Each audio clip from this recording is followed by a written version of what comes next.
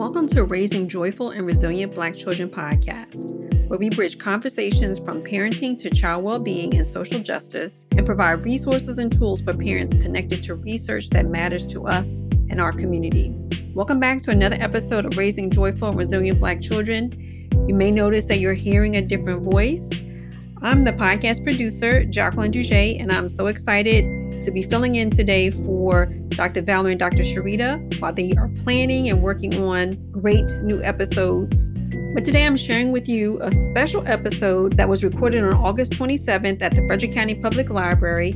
I had the esteemed honor to talk with author Ciera Burch about her new book, Finch.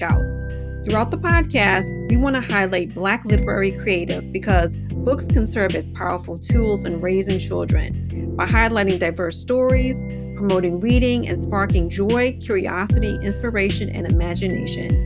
And Ciera's book, Finch does all of that and more. I hope you enjoy this episode. And just remember, Dr. Valerie and Dr. Sharita will be back soon for more great conversations. So let's get into our conversation with Ciera Burch. I hope you enjoy.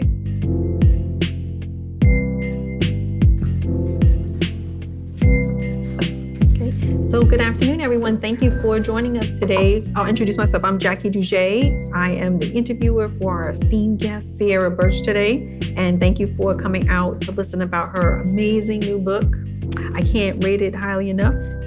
So before we get started, I just want to let you know that we are filming, but for the most part, the filming will just be for Ciera and myself and not the audience. But if by chance someone gets caught in the filming, ideally, we're going to not film faces, right? Just maybe backs of heads, if you're okay with that. So I want to introduce Ciera, give a little background about her bio. So Ciera Burch is a lifelong writer and ice cream aficionado. Yeah, have to talk more about that. She has a BA from American University and an MFA, a Master's of Fine Arts from Emerson College. Her fiction has appeared in the American Literacy Magazine, Underground, the Art and Literary Journal of Georgia State University, Stork, and Blackbird. Her work was also chosen as the 2019 One City, One Story Read from the Boston Book Festival. While she is originally from New Jersey, she currently resides in Washington, D.C. with her stuffed animals, plants, and far too many books. And you can learn more about Ciera at cieraburch.com. All right, so we already have something in common. So I grew up in Washington, D.C. and then moved to New Jersey for college, post-grad work, graduate school. And so I think you've done the reverse. Yeah, definitely did the reverse. I like it in DC though. Yeah, DC is very nice. One day I'll get back. I mean, I visit, but I'll get back. Not too far. Yeah. All right, so to kick things off, if you can tell us a little bit more about yourself, what inspired you to become a writer, and especially for young writers, and also share your favorite ice creams, I should say. Ice cream flavors. Okay. I'll start with about myself, I guess. We already heard my bio. There's not much more to it than that. I got into writing just through reading. I've always been a big reader. I'm an only child with my mom, but the oldest kid with my dad. And so I spent a lot of time reading in the backs of cars or trying to avoid arguments with my siblings by reading in my room. It was always just very fun to imagine things in a different way that TV is. Because TV, you get to see everything. And it shows you exactly what's happening. But with books, you get to imagine everything. And anyone can look how you like. And sometimes if a certain character doesn't look like you, in your imagination, they can. Or things can be a lot less scary in your imagination, too. And then my favorite ice creams. Oh, that's a hard one. I think that's probably the hardest question I'm going to get all day. Mint chocolate chip is my favorite. I also really like cookie dough. Basically, any Ben & Jerry's flavor. And a good vanilla is really good. Yeah, I agree with you. Sometimes it's hard to get vanilla right. Yeah, a good vanilla bean when it has the flecks of bean. I think that's perfect. Yeah, I agree. And I like those other combos as well. I'm also a chocolate fan. So yeah, chocolate is good, of course. All right, so the next question. So I'm going to try not to give any spoilers from the book so you all get to enjoy the book without giving away any information, because I'm tended to do that. I'm giving away stuff, so I don't want to do that today. But I did want to throughout our conversation, I want to talk to you a little bit about some of the quotes from the book, some passages from the book that I thought were, one, inspirational, but also were kind of, I think, like breadcrumbs for the book. And I wanted to start on page 5, So there's a conversation between Pop, who's the main character, Micah's grandfather. And on page 5, he says, change makes growth. Mm-hmm. And so I wanted to find out from you about how this reflects on the journey that Micah goes through and impacts the story. For sure. So I think all good books have character change and character growth. I think that's important because characters should be and should feel realistic, and all people go through change and through growth. None of us make it out of life without growing, which is good. And I think with Micah, there's a lot of different factors that contribute to her growth. You know, the decisions that she makes first and foremost to go into Finch House, to other things that I don't want to spoil.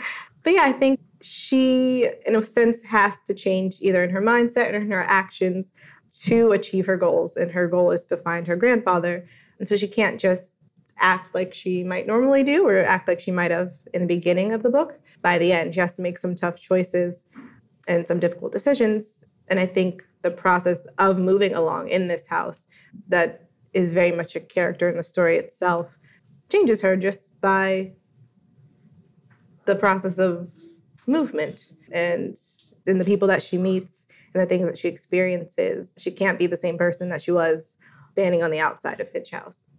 The more I reflect back on the book, there's a lot more things that I'm like, okay, there's like, you can mine a lot of information. I was also thinking about the choice to make this book set or make the character middle grade.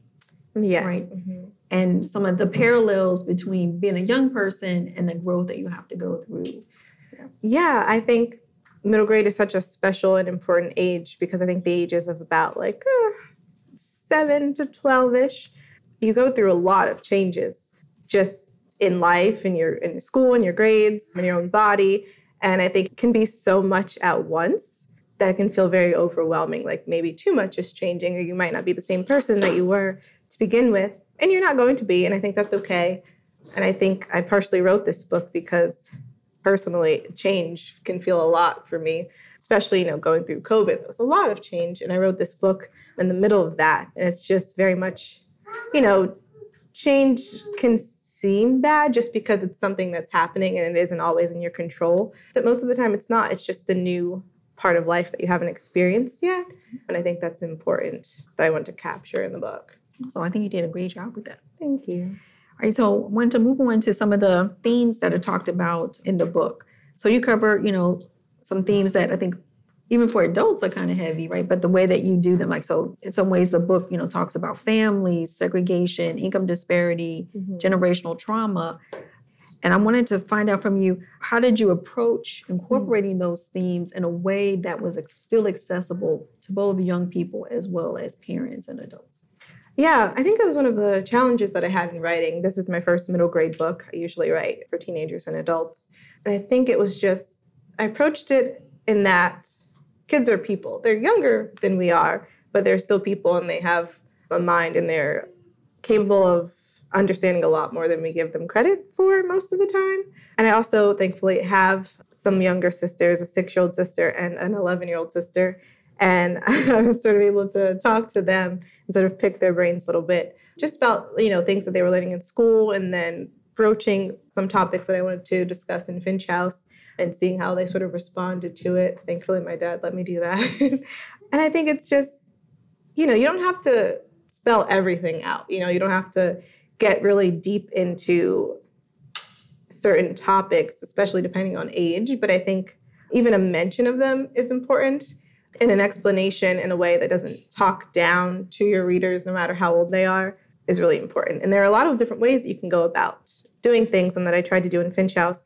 So in terms of segregation, Finch House is in a certain area where in a certain time period, not everyone was allowed to live there. And so I simply said that. And if more is warranted, then you can look that up on your own, or eventually you might get to that topic in school, or you can ask your parents. But I didn't want to gloss over things, It was important that I at least mention them as much as I felt it warranted, and the comfort level that I hope works for everyone. So it sounds like even your approach to writing and you as an individual, what I'm getting from you is the sense of respecting your audience. Yes. Yeah. I didn't first, when I was a kid and growing up and reading books, I didn't like books that talked down to me or acted like I was younger than I was, or even just didn't respect me as a person despite my age. And I knew that going into writing books for kids, I didn't want to do that. It feels very disrespectful and like you're insulting someone's intelligence, And I think all people are smart, but no matter their age. And so I wanted to treat them like that and assume that they could handle heavier topics, or that if they couldn't, they would ask an adult or do some research. Yeah, because I think for me, what I always encourage is parents, ideally even reading the book together, maybe having like a family book club together, right? So if your child's reading a book, you also read the book, and maybe that also opens up conversations. But at least and I even have family members like their mom would read the book before and then share it with their children. Yeah, I think it could be a fun way to discuss books and to even bring out themes or things that you didn't know existed or hadn't thought too much about. It's fun to like read books with other people, I think. Yeah, I think so. And I think another piece too, like, this other theme too is, we talk about growth, but we also talk about in the book, I think, overcoming fear. And there's another quote or another scene on page 73. Make sure that I mark them. Oh, yeah. I marked them in here too, but I have too many Post-it notes. Okay. All right, so there's a passage in the book on page 73, and I don't think it's given too much away. I was wondering if you could read it for us. Yeah, you want me to just read this bit right here? Okay. It's okay to be scared, but you've got a whole well of courage in your belly. You get too scared, you know what you do? Just take a deep old breath and drop a bucket full of that courage. What if it runs out? Micah had asked. She asked it now, too, in a whisper. It won't. It's yours for whenever you need it. Oh, I love that. Like, I'm getting goosebumps now thinking about it, because I'm thinking about the fact, again, like we talk about, like, sometimes what might be hard themes, right? But it's the reality, right? There are times when you're going to face things that you're afraid of. And for me as a parent, like, oh, I would have loved to have this, to tell my kids, right? But I love that she's able to draw on the love and the words from her mom. And I just wanted to talk a little bit about that and maybe the mindset. You may not remember like everything, at the same, the day, hour that you wrote this, but knowing that you wanted to show how Micah faces her fear, but also has that connection with family. Yeah, so family is really important to me personally, and it's usually a big centerpiece in my novels and in my work, just because I'm very close to my family personally, because they're great. And it was important so Micah is alone in this section of the house, essentially, or she thinks that she's alone. She doesn't, of course, have any family around, and she doesn't have her new friend Theo around either. And it was important to me that she still maintained some family connection, and that was something that grounded her while she is in this scary place. Because for me, and it's not for everyone, it can be friends or other loved ones, but my family is sort of like a backbone for me and like a very good touchstone when I might feel untethered a little bit. And I think it's the same for Micah. And so remembering these words from her grandmother, who's no longer around, was really important, not only in this moment where she needs the reminder that, that you're essentially like stronger and braver and everything else than you think you are, but also that her grandmother is there with her, not physically, but in her mind and in her memory and in her heart. And that is what keeps her moving forward in this house as it starts to get a little bit scary. Right, and thank you for reminding me. I refer to her as her mother, but yes, remembering all the characters and the presence that her grandmother does have with her. So, again, we talked about how the themes are woven. I think you've done like a great job of weaving those themes into the book. And I was wondering, I think you shared a little bit how your personal influence writing. I guess for me, like, just want to kind of change the question a little bit from my original question. I guess, how as a writer, individual as a writer, how do you parse through what's personal to weave in or braid in the magical and adventures in a story? Right, that's a good question. I don't know that you always can entirely separate the personal. I'm a person and I'm writing it, and sometimes a book can take a long time, sometimes it takes a short time. And, I go through things over my own life as I'm writing. Sometimes they influence the writing and sometimes they don't, but there are always going to be some of my personal emotions in it as I'm writing.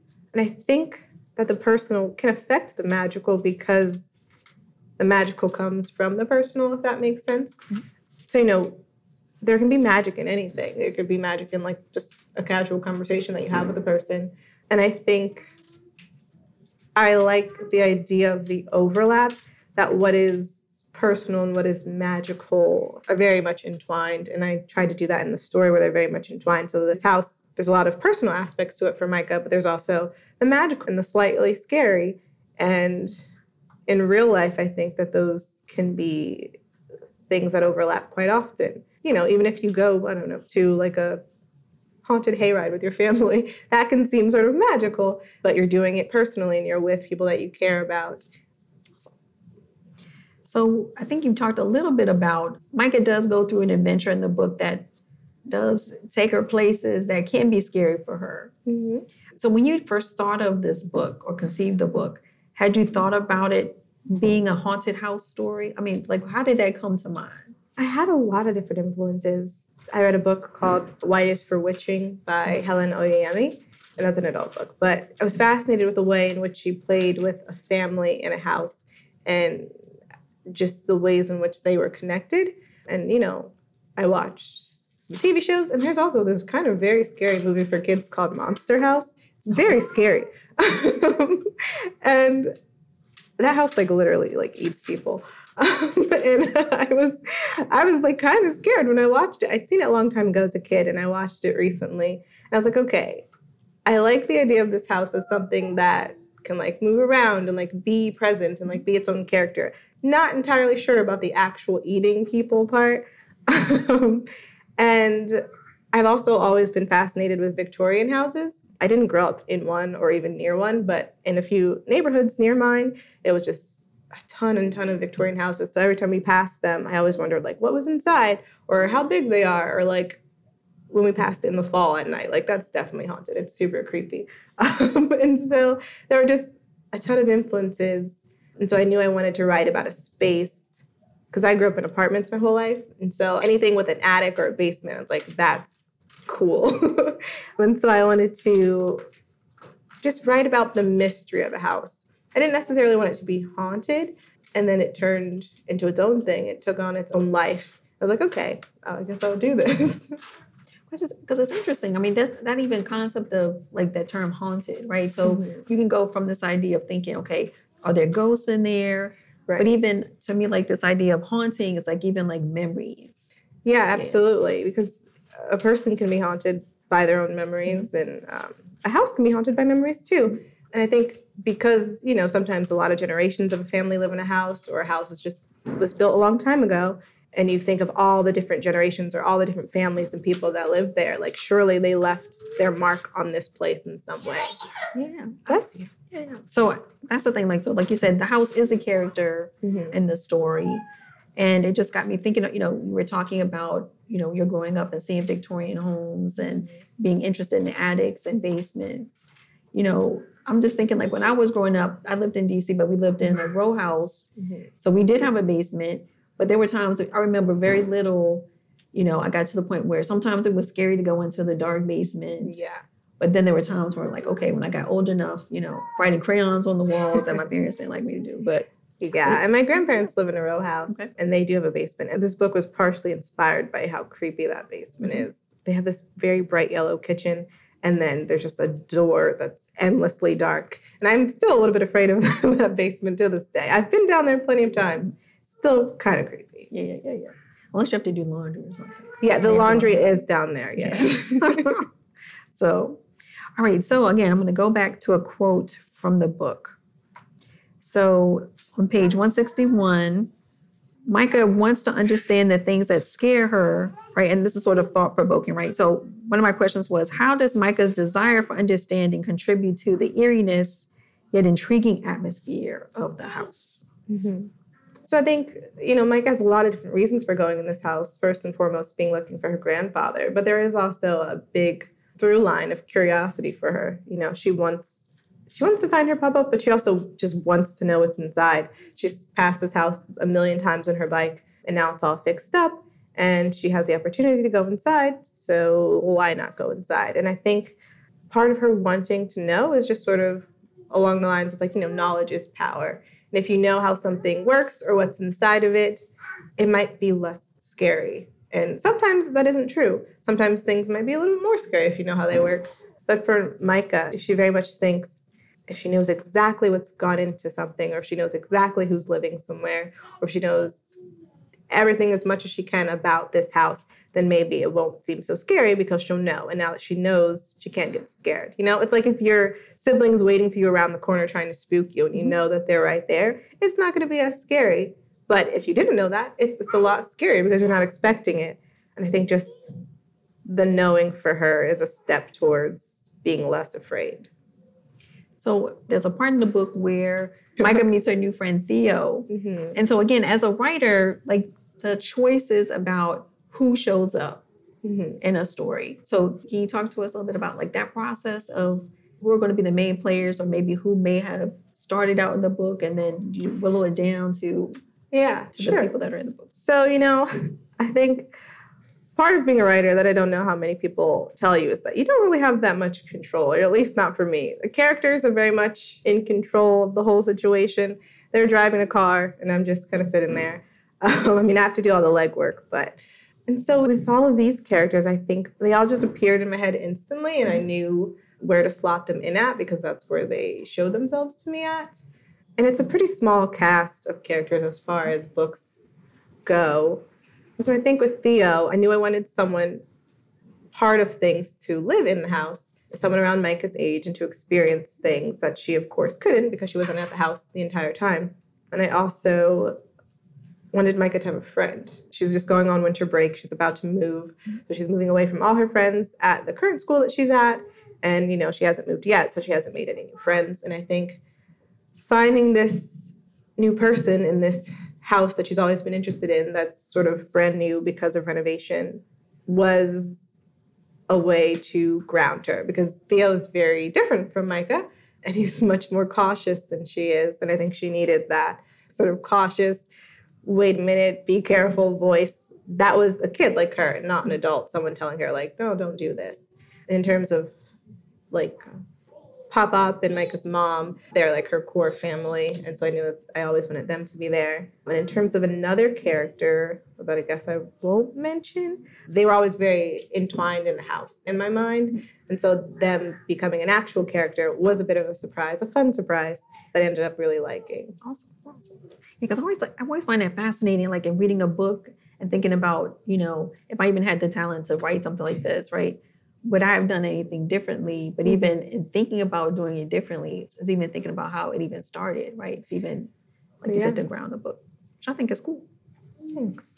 All right, so let's talk a little bit about Finch House, the actual character in the book.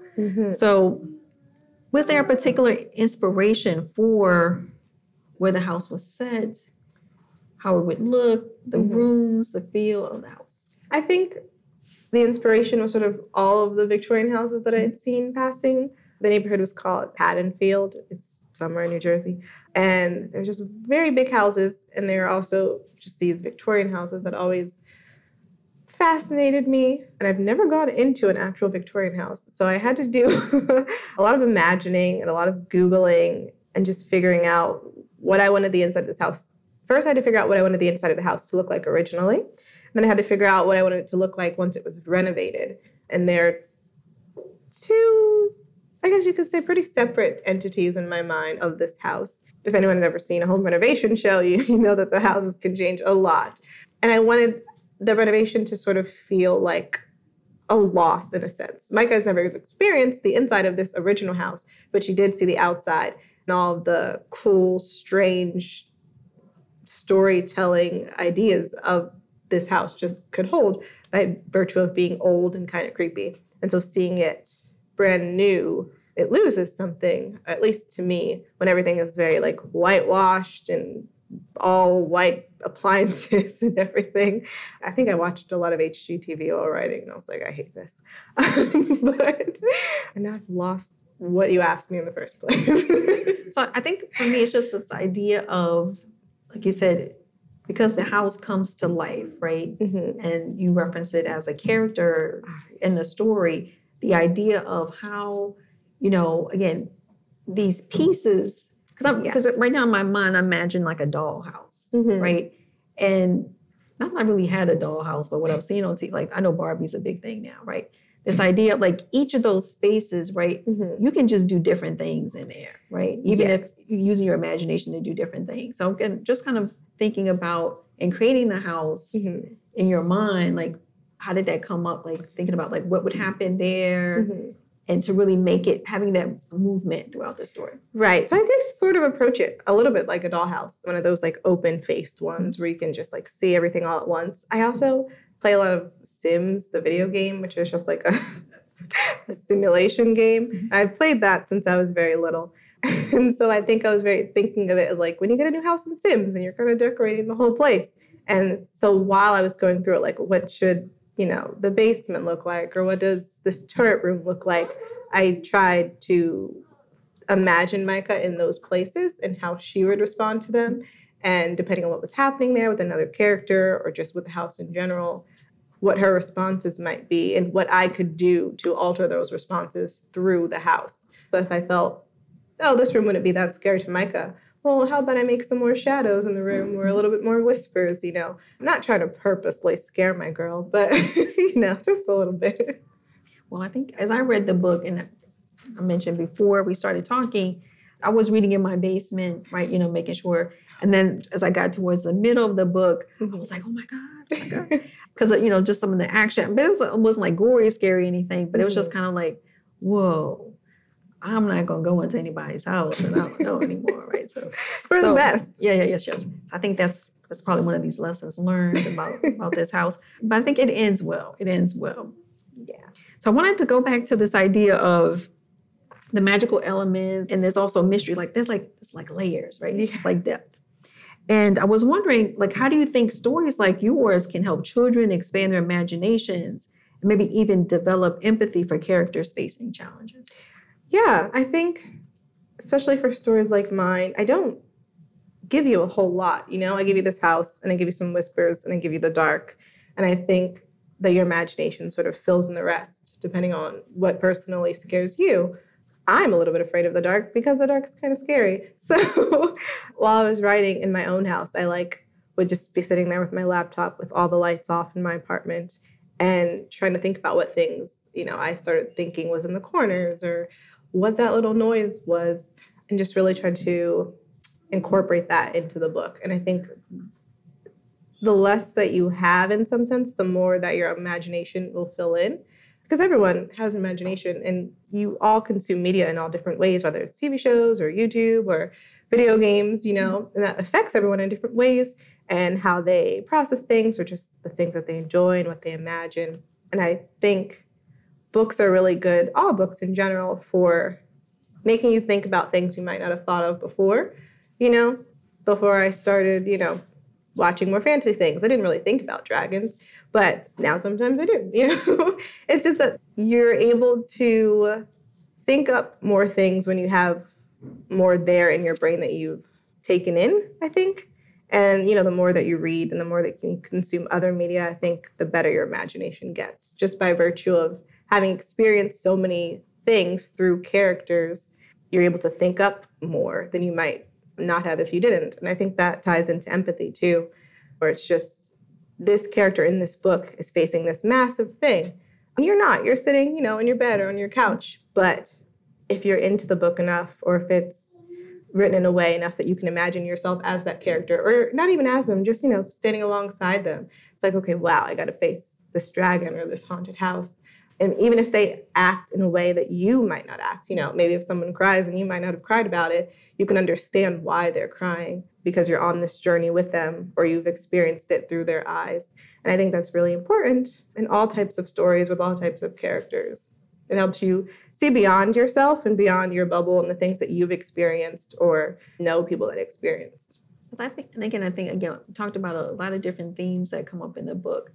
And the more I think about it and remember the book, to me, I think empathy is like a really strong theme, just in terms of how Micah sees herself, understands her grandfather's choices, and even her mom's choices, right, throughout the story. So I thought that was brilliant.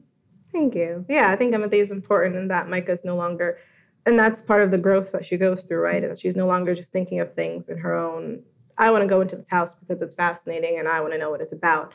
she meets people and learns things, and she starts to understand, okay, she gets why her papa maybe didn't want to come to this house anymore, and she gets why Theo, who has lived here and experienced things that she hasn't, is more afraid than she is.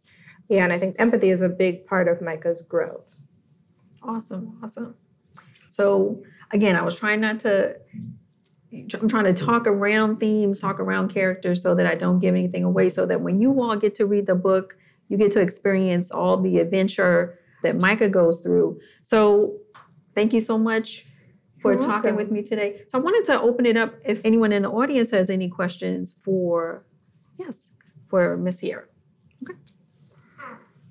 Do you type your computer do you type the story or do you write it by hand? I usually type it. I type it on my laptop. Sometimes I will type it on my iPad, like I have a little connection. Sometimes I type it on my phone.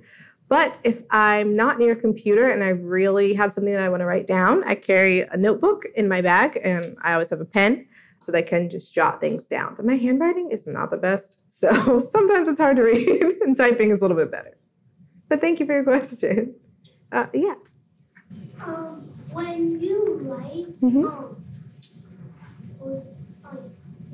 how do you get your ideas?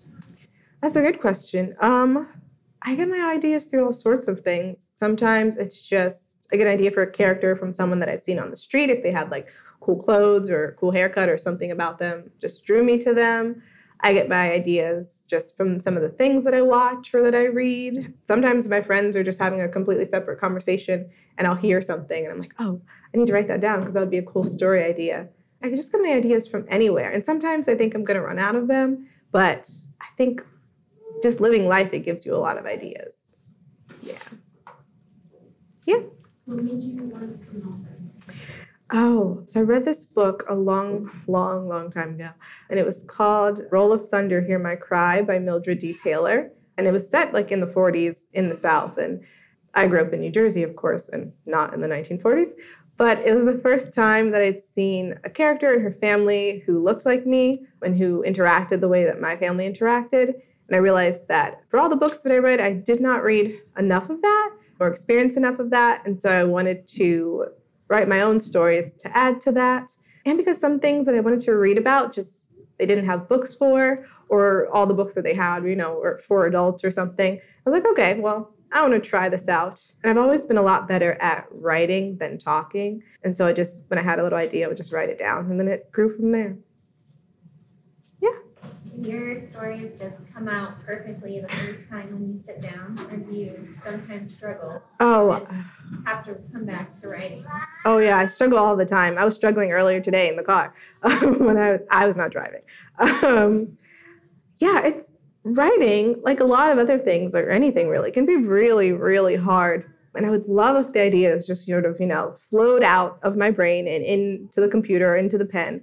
But they really don't. You have to work at it like anything else, which sounds, it might sound a little bit boring or it's like, oh, it should just be fun. It can be fun when you get it down and you get things how you want them to be. And even trying to get there can be fun, but it's not easy, I would say. But I like the challenge of it. And I think if it was easier, it might be a little less fun, actually, because I like the challenge of, okay, I want to evoke this image and I'm messing it up. So maybe I'll just come to it tomorrow or when I've had some sleep or when I've had some food. And trying it again until I can get it to where I want to be is fun because I grow and I think I become a better writer that way because I have to do it so many times.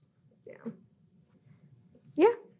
What is the process like for you shifting between writing for different age groups, like adult, young adult, and middle grade? When you get ideas, do you generally know what category they're going to fall into? And do you have a hard time being like, oh, I'm writing this for this audience, and now I'm, in a completely different space for this other audience? Yeah, I think I'm a big character-based writer, so I'm lucky in that sense, and that the characters usually come to me and they're within a certain age range. So I know, okay, if this is a character that wants to be, the star of the show, then this is sort of the age range that I have to be in. And it's been a lot of fun trying to find my different voices in different age ranges, and also in different novels too, of course, because you have different characters and different ideas, so everything is going to be different, but hopefully still recognizable as my writing. And I think I'm very much influenced by the characters. So if I have a character like Micah, who's 11, and she's in my head, and she's saying things how she wants things to go, like, okay, this is the mindset that I'm in, and this is the middle grade voice that I need to cultivate. And it's very noticeably different in my mind than, say, a 17-year-old character or a 27-year-old character, because I am in the mind of that character pretty in depth and in their surroundings, if that makes sense. So it's been, so far I haven't had any issues, thankfully, in switching between, although I have been writing a YA and a middle grade this summer at the same time. And so switching back and forth between them and trying to remember the voice for each one can be a little harder, for sure. Yeah. How many books did you make? Oh, like in my whole life? Or, oh, in my whole life? I think you'd have to ask my mom that question. Probably a lot. Definitely none that, are like published like this. But I have had so many notebooks growing up that my mom still has at our house that are just full of stories. Sometimes my class notebooks were full of stories. Oh man, maybe like 100. I don't know. But how many did you publish? How many did I publish? That's easier. So I have this one, and I have 3 more coming out next year. And then I think I have one coming out the year after that. So like 5, but they're not all out yet, but they're under contract. Yeah. Thank you. Yeah. Will you continue on with the themes that you kind of focused on? I think so. I think I would like to challenge myself to get out of them too, because I do write a lot about family and ghosts and familiar relationships. And I think those are always going to be central and core to most of my writing. But I would like to branch out a little bit more so that I don't feel that I have to write those themes, But for the meantime, I'm really enjoying them. So probably for a little while longer. Yeah. Yeah. What kind of habits do you build as a writer? Mm-hmm. Like as a kid likes to write or stories, what kinds of things can you do to help bring that story to life? Yeah, for sure. I think having adults in my life who listen to me when I rambled about a character or a story, I think that was really helpful. My mom likes to roll her eyes a lot and say that she never paid that much attention, but she really did. And, I could be telling her a story one day, and then the next she might ask me about something about it or a character or something. And that was always really important to me, that even if I hadn't been thinking about it or even remembered it, it was something that my mom or the rest of my family remembered and thought about, and that they didn't dismiss it in any way. It's just you need to not be writing that. You need to focus on your homework instead. Yeah, I got that. You need to focus on your homework, but it's also after you focus on your homework, maybe you could focus on the writing. And I think too, just having that time alone to organize my thoughts and ideas. At my mom's house, I had my own room. At my dad's, I usually shared a room. So even if it's something as small as just taking my notebook, I didn't have a laptop back then, and, sitting at the dining room table or on the couch or something, and just having that, not even quiet space because it wasn't very quiet, but just that time to do something that I wanted to do, which was writing. And also just developing a good reading schedule too, because I find that if I'm not reading enough, I usually can't write as much as I want to or get to the level of writing that I want to, because I haven't really filled up my creative well in a while. And so that's always important to me. When I feel like I have writer's block, I'm like, okay, I need to put this laptop down and open up an actual book. And that's always been really helpful. And yeah, I think those are most of the things that I would say. Just try it out. It doesn't have to be, you can write a different sentence of a different story every day. You don't have to stick to the same one if it's not interesting to you anymore. Yeah, and share it with your friends, because my friends were also really helpful with my writing. In middle school, I had this notebook that I wrote in, and at lunchtime, they would pass it back and forth and leave little comments about the parts that they liked. And that's something that's always stuck with me and was really helpful to my writing journey, I guess, just having people that believed in me or thought that something that I did was interesting. Yeah. Anyone else? Oh, yeah. So obviously, you've written a lot of stories over your life, and on top of publishing, that can I'm sure feel hard, like what has kept you persevering throughout, and like how have you kind of faced some of the struggles that can bring? Yeah, I think it's because my goal, as much as I always, wanted to be a published author and to be an author, that was a goal, but it wasn't my main focus for writing. I think if I could never publish another book again, I would always be writing, and that I can't really function without writing. If I go too long without trying to tell a story, everything in my brain gets all jumbled and I need to write it out some way or tell a story orally. And I think, there's going to be a lot of struggles like anything else. But if you're writing first and foremost for yourself because you want to tell a story and because it's a story that's important to you to be told, I think that's the best thing to hold in mind because, your audience is going to change. And eventually, you guys are going to grow up. And if I'm still writing middle grade stories, you might not want to read them anymore because you're adults. And that's fine. Or you might still want to. But if you write for your audience, or some writers I know write like for the market, I feel like that's when you can definitely lose enjoyment and things can feel a lot harder because now it might not be a story that you're as invested in or care as much about. And I think if you care about your story and your characters, even if stuff is really hard and you don't have as much time to write as you would like, you're still going to keep pushing forward because it's important to you. Yeah. All right. Yeah. What do you do when you feel frustrated when you're writing? Oh, yeah. Well, sometimes I'll call my mom and I'm like, Mom, why isn't this working? She's like, I don't know. Sometimes I do that. Sometimes I'll go and eat some ice cream and that's helpful. Sometimes I like to go for a walk just to get out of the house because I do work from home. So I'm in the house all the time. And that can just sort of jumpstart things because I try not to focus on the book. I try to focus on, nature, what's around me, the people that I'm seeing, the stores that I'm passing. And if I get a little bit of a break from all of my thoughts on that book or that story, it's nice to come back to. I mentioned like reading. Again, that's always really helpful because I can get out of my head and out of my story and into someone else's. And sometimes that will really spark an idea. I also am a big D&D fan, Dungeons and Dragons. So I'll play with my group. And that's like a collaborative storytelling thing. So sometimes my storytelling itch will come back while I'm doing that. So yeah, there's all tons of things. But I think getting ice cream is probably my favorite one. Any other questions at all? Okay. Oh, yes. Yes. What's your favorite color? Oh, my favorite color. It used to be blue, which is nice because this book is blue. But lately it's green. It's like a deep green. That's been really fun. Yeah. Thank you for that question. That's a fun one. I think a lot of your questions got me thinking as well. And I loved all your questions. Next time I'm going to poll you all for questions for the author. They were awesome. And so I want to thank you again, Ciera, for joining us. I'm so excited to meet you. Like, I'm a fan too. Like, oh. So it was great to talk with you. You too. And thank you for having me. And thank you all for coming. It was very sweet. And thank you, Frederick County Public Library. Yes, thank you. Awesome. And to Curious Iguana. Yeah. Thank you. Thank you.